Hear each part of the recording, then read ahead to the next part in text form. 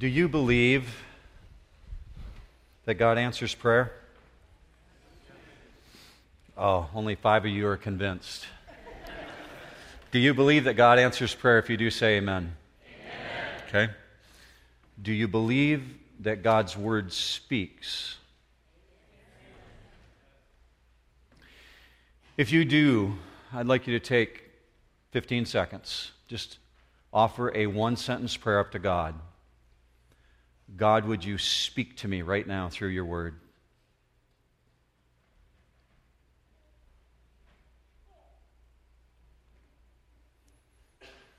Father, you hear the hearts of your people. We have gathered here today because we want to hear from you. There isn't a person in this auditorium or that's going to listen on iTunes or tap into our website to listen that doesn't want to encounter you, Father. Every one of us wants to meet you and to know you and understand your desire for our life. Even if we don't conform to that, Father, we want to know it. So God, I ask that you would speak, that you would rain down in power through your Holy Spirit in this moment, and that every individual in this auditorium would come to a greater understanding of who you are and your claim on our life. So, Father, we invite you to speak through your word, that your Holy Spirit would have authority in this place, and that you would rain down upon us. In Jesus' name, amen. I'm going to invite you to turn to Hebrews chapter 9. We left off last week with chapter 8, and only a few more weeks left in this study. We're dealing with themes as opposed to some of the specifics. I'm going to share with you something this morning that took me until my mid-30s to realize. And I struggled with the concept of knowing God's will for my life. I was serving in full-time ministry, went to Bible college, raised in church, raised in a strong Christian setting, and yet I wrestled like every one of you do. I've heard people in their 80s say, I want to know God's will for my life. Because many of us feel like we haven't heard from God. And so it took me until my mid-30s to really come to terms with what I'm about to share with you this morning from Hebrews chapter 9. Where we left off at last week, we understand that Jesus is at God's right hand. We had that imagery in our head last week, and that He has a heavenly sanctuary. We'll get into that next week when we get into chapter 10, but there's this anchor verse that I want to share with you about the earthly sanctuary. And I just need you to see it. It's not going to feel much like an anchor verse, but just look with me at it. Exodus 25:8. It says, "Let them construct a sanctuary for me, that I may dwell among them." Where we're going with this in Hebrews chapter 9 is really about you. It's about you understanding who you are to God. It's about understanding who can and who cannot serve. Who can stand before God and who cannot. In other words, who is worthy and who is not worthy. And Hebrews 9 brings all of that out. Now, I don't want this to feel like an archaeological lesson or a science or a history lesson. There's a temptation that it could feel that way here in the very beginning. If you love history, you're going to love this first part. This component, though, is so important for us to understand, to know why this teacher is sharing what he is in Hebrews chapter 9. So let's go to verse 1, and I'll explain why I said that. Hebrews chapter 9, verse 1, "Now even the first covenant had regulations for worship, and an earthly place of holiness." Now, regulations, that brings to mind the thought of rites and ceremonies. I don't know if you were raised in church or what your faith background might be. If you think of rites and ceremonies, what you're thinking of. Maybe you're thinking of somebody swinging a cantor or incense filling a room. What comes to mind? Just know this. The rites, the regulations that God put in place in the Old Testament, they were not pointless. They always point to the Savior. The first covenant, the law that was given with Moses and with Abraham, was not pointless. There was a reason that God brought it into existence. God does everything with a purpose. Nothing is pointless. And so He gave certain kinds of worship and a special place to worship because they had a point. They all pointed to Jesus. There's an imagery that's coming out of here that shows us the picture of the one who is eternal. So here's the theme. What we should be hearing by this point, after 8 chapters and now starting into the 9th, is that God is really calling upon the people who've received this letter here in 2014 and back in the first century to be willing to leave behind, to surrender the old things, the things that we cling to. And we really do cling to them. Can I get an amen? I mean, we do. We cling to the old things of our old life because they seem so familiar. But know this, God never asks you to surrender the old things that you cling to without offering you something far, far better. He always has something better in mind for you, but far better in return. So this word, regulations for worship, is a Greek word before we move on to verse 2. And it literally is talking about the ordinances, the regulations, how to do it, and who gets to do it. That's what it's talking about, the methodology. But he also referred to this earthly place of worship in verse 1. Well, let's see what it is in verse 2. But here's where the history begins. Verse 2 says this, "For a tent was prepared." The first section, in which were the lampstand and the table and the bread of the presence, it is called the holy place. Behind the second curtain was a second section called the most holy place, having the golden altar of incense and the ark of the covenant, covered on all sides with gold, which was a golden urn holding the manna, and Aaron's staff that budded, and the tablets of the covenant. Above it were the cherubim of glory, overshadowing the mercy seat. Of these things we cannot now speak in detail. Know this, what God designed for the tabernacle was intended to be portable and not to be permanent. From a human viewpoint, they're looking at this thing, and it's the very core of impermanence, every impression of being temporary. As a matter of fact, the writer uses the word skene for the word tent. Skene literally means like a hut. It's something that doesn't scream permanence to you. Well, the earthly tabernacle was not meant to look that way. But don't picture a Coleman tent either, okay? This is not like a pop-up tent. I'm going to help you with this imagery. John MacArthur said this, I want you to see his quote, that there's only 2 chapters in the Bible that talk about the creation story. There's 50 chapters that talk about the tabernacle. So it really demands your attention. Well, what is the tabernacle? Just so you can understand the framework of where this author is coming from. Let me show you the first image on the screen. The tabernacle was this structure that was located in the heart of where Israel made their encampment. So they've got these tents spread all over, housing 3 million people. And then in the center, they've got this courtyard made of linen. And in the center of the courtyard is this tabernacle, this tent. That's what he's referring to here. Now, if you were to go inside it, this is what it would look like, this little chamber areas. I would like you to see the inside. There's the entrance, there's the altar, there's the laver where they washed, and then you step inside the holy place. There's a veil. You step inside the holy place, and that's where the priests did their daily activity. But when you go through the next veil, you enter the Holy of Holies. That's where the Ark of the Covenant was. Now understand that there's furnishings that are inside this, pieces of furniture. And every one of those pieces of furniture pointed to Jesus, although these people didn't understand it at the time. So look with me on the left-hand side. When you look inside the tabernacle, on the left you see the priest who's standing before a 7-branched lampstand, what we call a menorah today. Well, the priest would light this with olive oil, pure olive oil, no wick, because God wanted them to be reminded, you, Israel, my chosen people, are to be a light to all the world.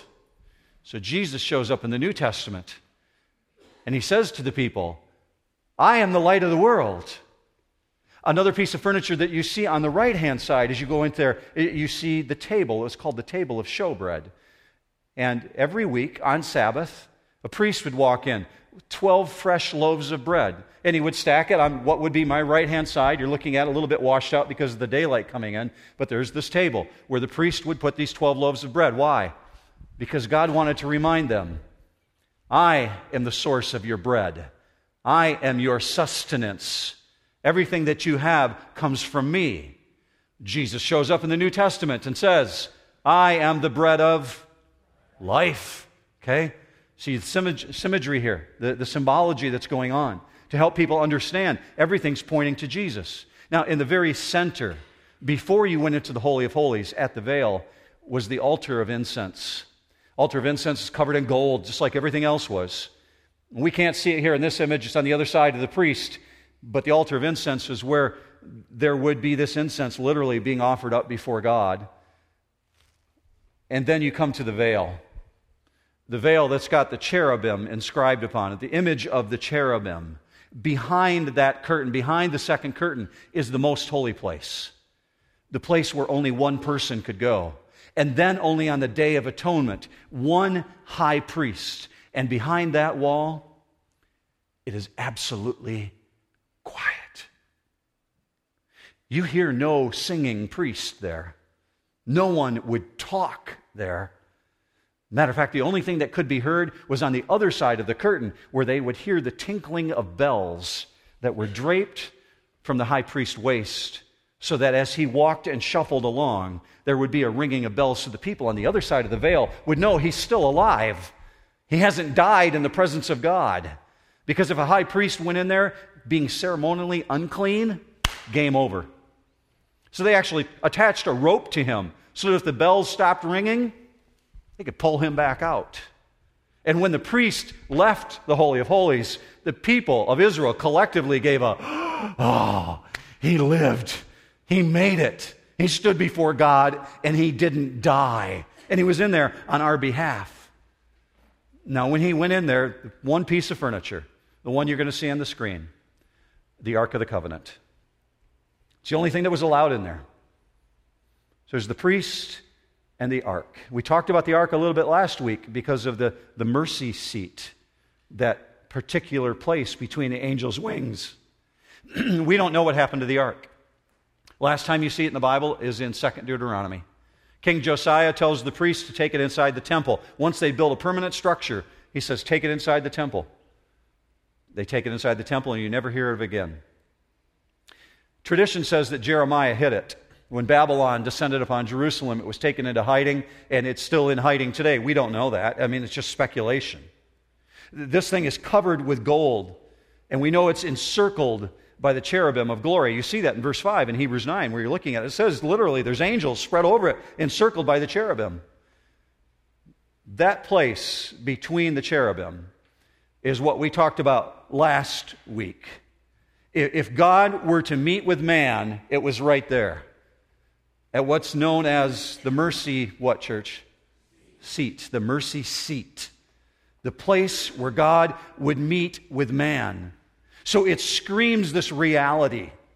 It screams nobody gets to talk to God except one person, this very special person, this descendant of Levi, of the tribe of Levi, who's made it through the priestly order, and then he becomes a high priest, and he gets to go in there one day a year. And he gets to talk with God. That's what's going on in the mind of this Hebrew writer. And he comes to verse 5 and he says, but of this I can't speak now in detail. I mean, kind of leave us hanging there. He says, literally, I've got no time to get to it. There's other issues. There's greater significance here. So let's move on to these other issues. Verse 6, it says this, these preparations having thus been made, the priests go regularly into the first section, performing their ritual duties, but into the second, only the high priest goes. And he but once a year, and not without taking blood, which he offers for himself and for the unintentional sins of the people. So the priests go regularly into that first section, where the candle's at, and where the table of showbread's at. They're in there every day. Why? Because the people sin every single day. And so they constantly have to be going in there before God, making sacrifices, but into the Holy of Holies only one day. So this morning, let's make you an honorary Jew. All right? You up for that? All right, good. One person is. We'll make you an honorary Jew, and we're going to say that you have some guilt on your heart, and you decide that you've got to go to see your priest. So you're living in this period of time, you're dealing with some guilt, something is heavy on your conscience, and you've got to go to the temple or to the tabernacle in this particular case. Because of something that you've done, something that you've committed, and you're wearing this weight. Let's watch this actually play out in the book of Leviticus, chapter 5 and verse 1. Talking about a person who has to go see his priest. Verse 1 says this, "Now if a person sins after he hears a public adjuration to testify, when he is a witness, whether he has seen or otherwise known, if he does not tell it, then he will bear his guilt." Let me explain that for you, 2014 language. Let's say you're a construction worker. You're on the job site. One of your buddies who's a coworker steals one of the employer's tools, and you see him do it. As a matter of fact, you watch him walk away with his boss's skill saw in his hand and put it in his truck. And he doesn't intend to give it back. Now, you've been called in as a witness. And you've been called in as a witness to give witness to the fact that you saw it being stolen, but you don't want to get your buddy in trouble, so you hold back the information. That's what this is talking about here. This person, when he's giving a public adjuration, meaning he's being called to testify, if he holds back the information, he's going to bear guilt.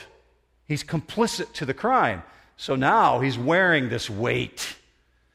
He's got to go see his priest. That's where verse 5 comes in.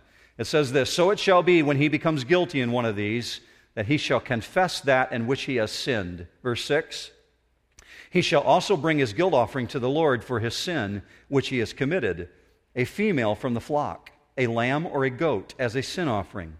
So the priest shall make atonement on his behalf for his sin." So the guy's wearing the weight. He finds his priest and he has to make a public confession, speaking it out loud to his priest. And then he offers the goat or the lamb, and the priest takes it and makes a sacrifice on his behalf. That's why they're going into this first section all the time. Now, you're still an honorary Jew, okay? You leave the temple. You're feeling pretty good. You've dealt with the sin issue in your life. You've got a clean slate. You're thinking, oh man, I'm late for work. I took time off to come do this. I got to get back to the office. So you jump on your late model donkey and you turn the ignition and you take off. And you're hightailing it through town because you want to get back to the office. And you come to an intersection where you know that it's turning yellow, but if you floor it, your donkey's new model, you can really make it through the light, but somebody cuts you off. And you decide, I'm going to go for it anyways. So you blow through the intersection, and boom, you collide with another donkey. There's damaged donkeys all over the place. Now what happens? People are jumping off their donkeys. They're meeting in the middle of the intersection. They're pointing out to you the damage you've done. Tempers flare. Words are exchanged. Curses start. Fists begin flying. Eventually, people calm down. Workday goes on, and you get to home. End of the day, and you start thinking back over your day. Oh, man. I wish I had not have done that. It's going to cost me another goat.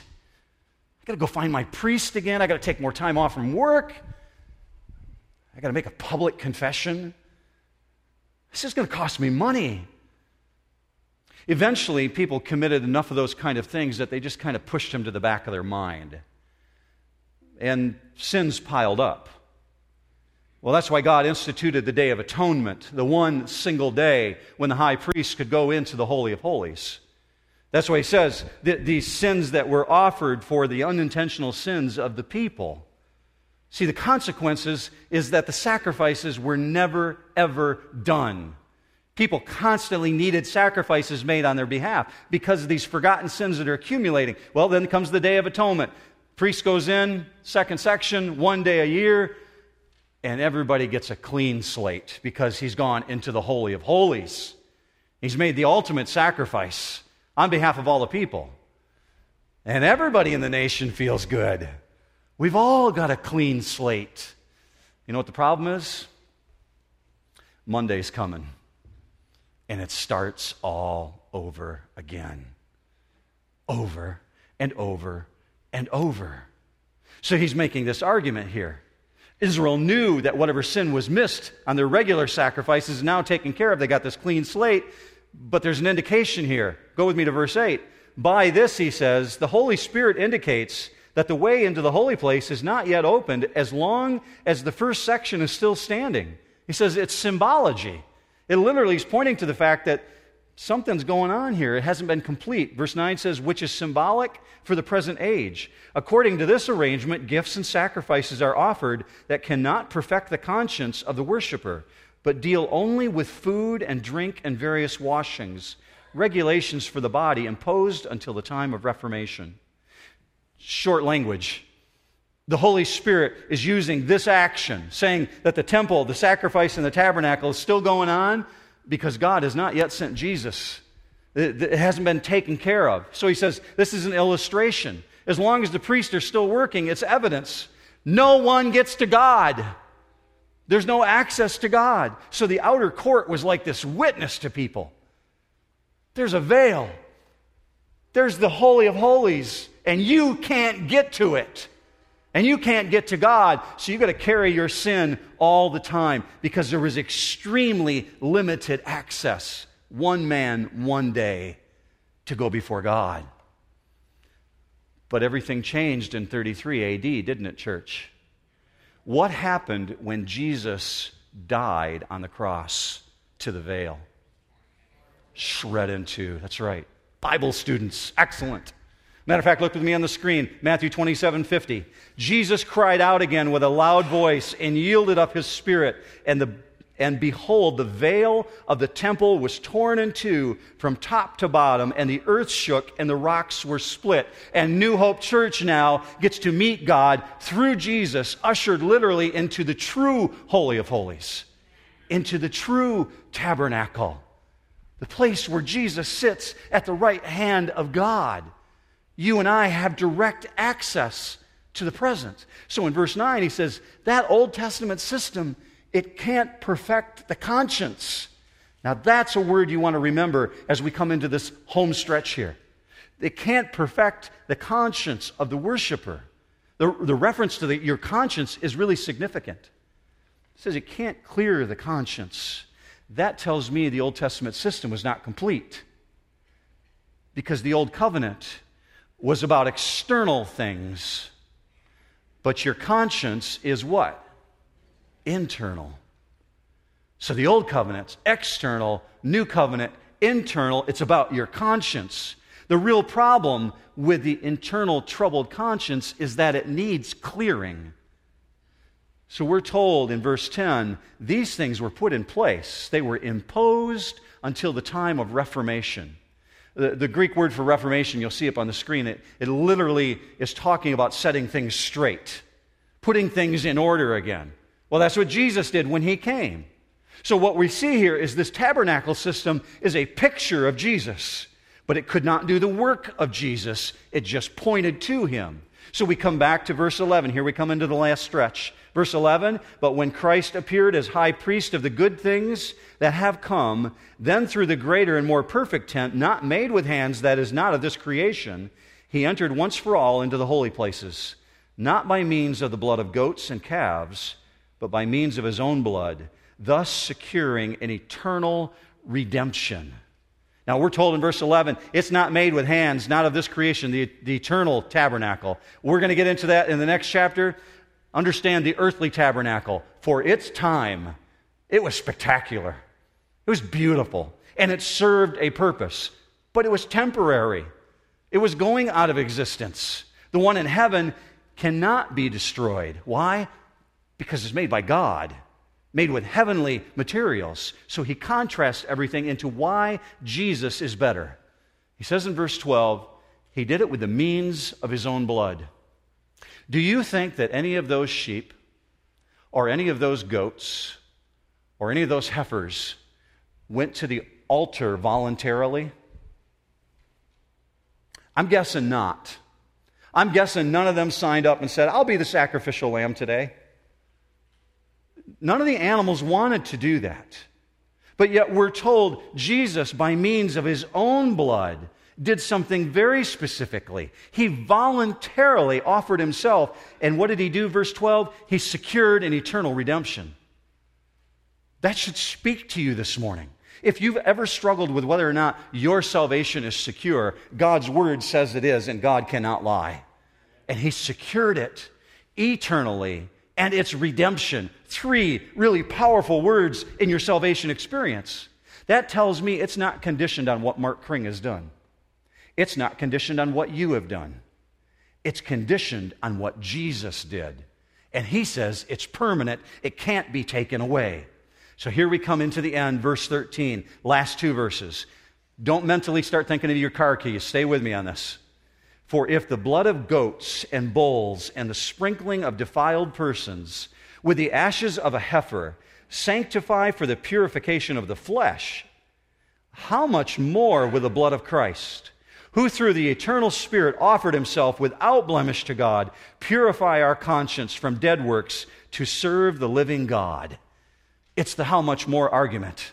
If you go to Bible college today, you're going to get a theological dissertation from somebody on this passage.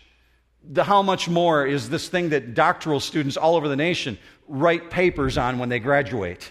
The disparity issue. How great is Jesus, the Son of God, versus how depraved is man.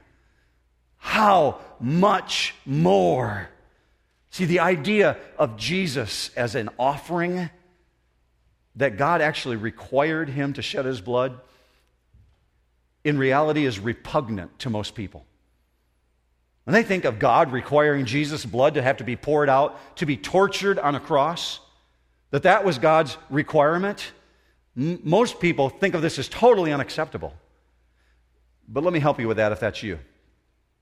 Never, ever forget the atonement or the payment that was required by God must be seen in light of a holy and just God. And the requirement of the sacrifice of Jesus' blood to buy us should tell us just how far separated we are from God, or were separated if you're a believer in Jesus Christ. That God required the ultimate payment, the ultimate sin payment, really gives us some insight that it required that to be capable of overcoming this magnitude of sin, because God's looking upon an earth that sins every single day, constantly. That's how far separated. So that's why he required his own Son to that degree. What did it do for us? It didn't just save us. It didn't just secure us and give us an eternal redemption. My Bible says in verse 14, it gave you a clear conscience. Look with me at that verse very closely. To purify our conscience, to serve the living God. Do you have a clear conscience this morning? What does that even look like? Warren Wiersbe, a theologian, said this. I'd love you to see his quote. A clear conscience comes from a deep, abiding sense of forgiveness. It's true. That is so significant. That's the kind of thing that will make you sleep well at night. Knowing that God has truly forgiven you. Even if you can't forgive yourself. This clear conscience that you're promised here, he purified you. So here's the significance of what you're seeing this morning. Coming out of these last two verses especially, he frees our conscience from guilt. Do you think any Old Testament person ever had that? I think temporarily. When they go in and see the priest, they'd come out and then they'd get into the traffic accident and then it starts all over again. But they didn't have permanent freedom from the sense of sin in their life. We're told this in Hebrews 10:22. In Christ, we, meaning you and I, draw near with a sincere heart and full assurance of faith, having our hearts sprinkled clean from an evil conscience. Now, it's taken 14 verses to get to this last point. This point number one was that you've been given this free, clear conscience. Here's the second one. You, as a result of all this, are made worthy. Now, you might struggle seeing how that comes out of this. I want to help you with it. You are made worthy this morning. You have been given a clear conscience. Because of what Jesus did for you, you are also made worthy, and that cannot be taken away from you. He has purified you for a purpose. Do you see that in verse 14, what the purpose is? Many people miss it. To serve the living God. To serve the living God. And I want you to start asking yourself, where am I at on that scale this morning? Am I recognizing that I have the privilege to serve the living God? It does not matter this morning how old you are, and it does not matter how young you are, how new to the faith you are, or how mature to the faith you are. Many people use that as excuses. Many people disqualify themselves, saying, I don't know enough about the Bible to talk to somebody. I can't be a teacher. Disqualify themselves. Some people would say, I can't talk to my coworker. I don't know enough about the Bible. They disqualify themselves. Some people would say, I can't go serve. I can't go volunteer my time. I just don't have enough time. What is it that qualifies you to serve the living God? Up until now, we've seen only the special people got into the tabernacle. The descendants of the tribe of Levi. The high priest who rose through the priestly order got to go in to the Holy of Holies. The special people. Those whom God had set apart. And this passage is screaming out, because the old covenant is done away with, because you have been given a pure conscience, because you have been sanctified through Jesus Christ, you're qualified. So what is it that keeps you from serving the living God? Other than selfishness with our schedules, I'll make that a subject for another time. Most people disqualify themselves. Not because of their schedules, because of their past. Saying, I don't measure up. I can't serve. What does service even look like? Let me come back to the anchor verse, okay? Let's go all the way back to Exodus 25. This is where we end. Exodus 25:8. Let them construct a sanctuary for me, that I may dwell among them. I told you this has to do with who can and who cannot serve, who can go in and who cannot, who can stand before God and who cannot. Let's come back to the veil. The Holy of Holies had this gorgeous purple veil blocking off the Ark of the Covenant. Look at God's instructions for this veil to be built. Exodus 26:31. You shall make a veil of blue and purple and scarlet material and fine twisted linen. It shall be made with cherubim, the work of a skillful workman. How did they get the skill to build the veil for the Holy of Holies? These are the people who 3 weeks earlier had been under the whips of Egypt. They had gained skill through great trauma in their life. These are the people who had been tortured through the fires of slavery. The construction of the tabernacle was accomplished by people who had been slaves and trampled under by the foot of Egypt. They were building palaces for Pharaoh, and now they find themselves free people, completely free. They're willing workers on a construction project of all construction projects. Matter of fact, if you get a chance later today, go back and read Exodus 25. You'll see a fascinating conversation between God and Moses, in which God says this: Moses, gather for me linen workers, bricklayers, carpenters, those who have skill in coppersmith and in gold, everyone who has a willing heart. See, what God knows about people at that time is same of what's true today. Do you have a willing heart? Matter of fact, when Moses begins collecting money for the sanctuary, God says the exact same thing to him. Moses, when the people start bringing money, let only those who have a willing heart bring it to me. What God has done is He's taken the worst moments of these people's lives, times when they couldn't even see their own way out for the depth of the darkness that they were in. The very people who could have felt least qualified, those are the people God uses, He wants to use. So where does the doubt come in your mind? I'm going to blame Satan, because this is what it sounds like. You're not qualified. Don't you know what you've done? Don't you remember that? If those people knew who you really are inside, you're not qualified. That's a total contrast, isn't it, to the 180-degree view in which God says, bring me those who have been shaped and molded by trauma, and they've been prepared for a greater purpose. See, this ultimately gets to the issue of God's will for your life. Many people struggle with what I told you I struggled with in my 30s. God, what is your will for my life? What do you want me to do? I discovered in my 30s, it wasn't really about God's will for my life. as much as God wanted to know that I was willing. When you can get to the point where you surrender your will to say, God, I'm willing, that's when God begins to open doors and begins to point you down the right path. See, this is ultimately about the issue of God's will for your life, but it's about surrender. Here's the problem with saying, I want to know God's will for my life. I learned this through very painful times. The problem with me saying, God, I want to know your will for my life, puts me in charge. Makes me the boss. And once you reveal your will to me, then I'll decide how I'm going to respond. See, He's the master, I'm the servant. I used to do this. Say, God, I'm going to go do this thing over here. Would you come and bless it? I got it backwards. God says, I'm the master. You come to me, and I'll show you what to do. But you got to have a willing heart. It starts with surrender.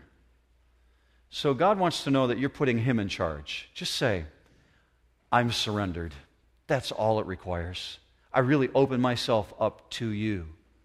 So that's how I'm going to pray for us today as we leave. I'm going to pray for myself that way.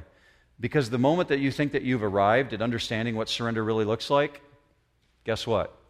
God's got more to teach you. I'm going to pray for us that way. Would you join me in that?